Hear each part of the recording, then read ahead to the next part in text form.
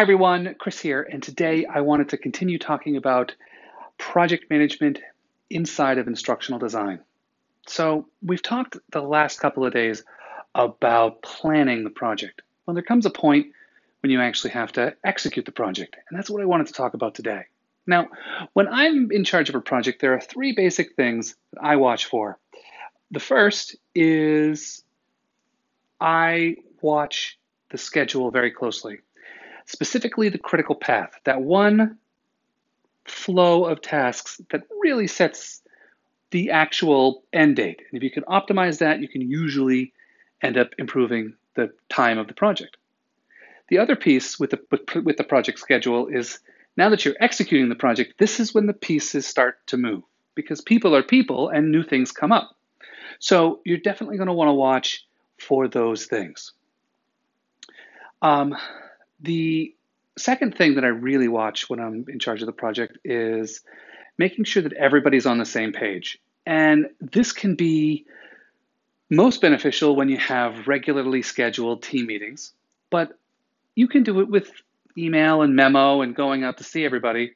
The main point here with keeping everyone on the same page is hunting down surprises before they surprise anybody.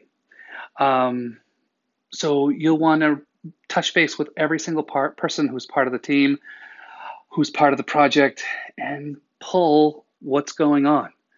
A lot of people, especially really talented experts, tend to assume that they're nothing special. And they tend to assume that you know everything that they know because it's obvious. And if you're not an expert in that domain, it's probably not obvious. So really pulling that out of people when you're executing the project is big, big, big. And then the third thing is change management. I can't stress enough how critical it is to have formal change management procedures for when a project is underway.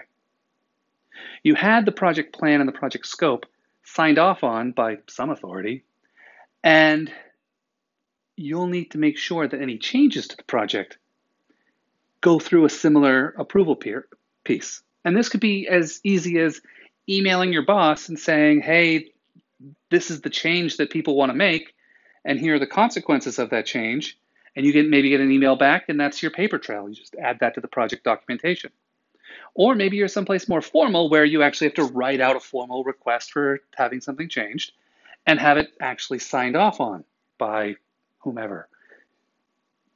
In either case, you definitely want to make sure you have everybody on the same page, really watching for changes that are going on that are just part of life, and then ensuring that any formal changes that would affect the project scope are signed off on and approved, and everybody is aware of them.